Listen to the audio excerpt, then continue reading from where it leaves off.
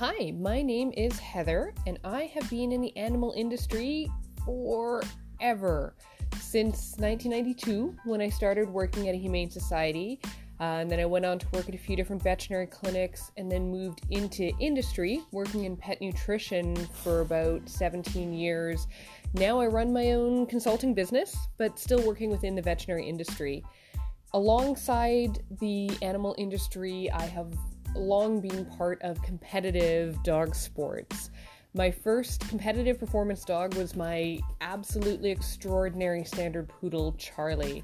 I lost Charlie almost 2 years ago now. He was 17 and still miss him every single day. He was truly one in a million.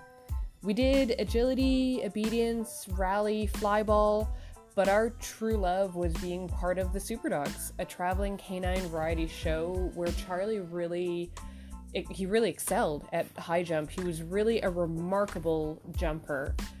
My next addition to my household after him was my first competitive obedience dog. It would have been super smart if I'd chosen something really biddable like a lovely sweet golden, but instead I got the coolest little dog, an Italian Greyhound whose name is Gecko. Gecko also joined us at Superdog shows. His stage name was Mighty Mouse, which is just the greatest, describes him perfectly. I remember when Gecko and I finished his CD, his novice obedience title, I was just so proud of him. You really rarely see IGs in the obedience ring at all. We went on from there to do open and then on to utility, finishing with our Och X, and actually being the first Italian Greyhound to ever do that in Canada, and as far as I know, still the only. Where he really shined, though, was actually the rally obedience ring, which is where my continuing love for rally obedience was born. I'm super lucky to still have Gecko, though he is a little slower and a little grumpier. He'll be 16 in a couple of months. Today, my active show and performance dogs are my remarkable, extraordinary Dalmatians, Random and Hazard. I actually got Random because when Charlie was turning 15 and just realistically our time together was going to be growing short, I started looking for another standard poodle, and I put a lot of time and effort into finding dogs from Charlie's lines because his breeders had long since stopped breeding, and actually did track some down really nice woman who offered to put me on her puppy list. And kind of in that moment, I realized that I couldn't get a standard poodle, not yet. It wouldn't be Charlie, and that wouldn't be fair to that pup to have that to live up to. So I started looking for another sort of medium to large size, active, smart, versatile dog, which brought me to Dalmatians. I got a great reference from a friend who actually passed me on to a friend of hers because she wasn't breeding anytime soon.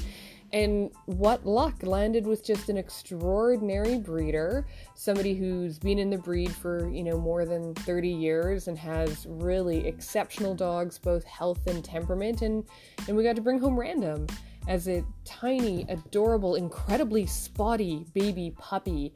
And she just fit in so well. Turns out all this time I was supposed to have Dalmatians.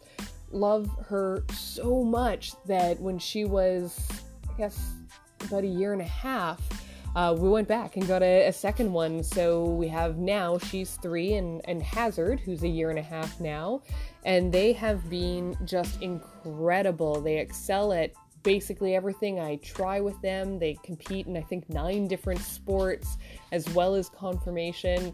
And they're just my super active, super fun partners every day. We bike jor in the summer and mush with our sled in the winter, and we hike every day, and they love to swim and play tons of fetch. They keep me active.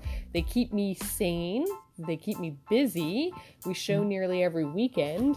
And they are the greatest adventure partners ever.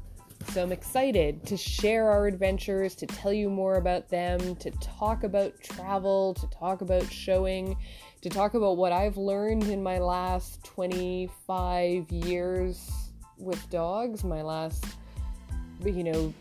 30 years in the animal industry and meet some new people. So thanks for joining me.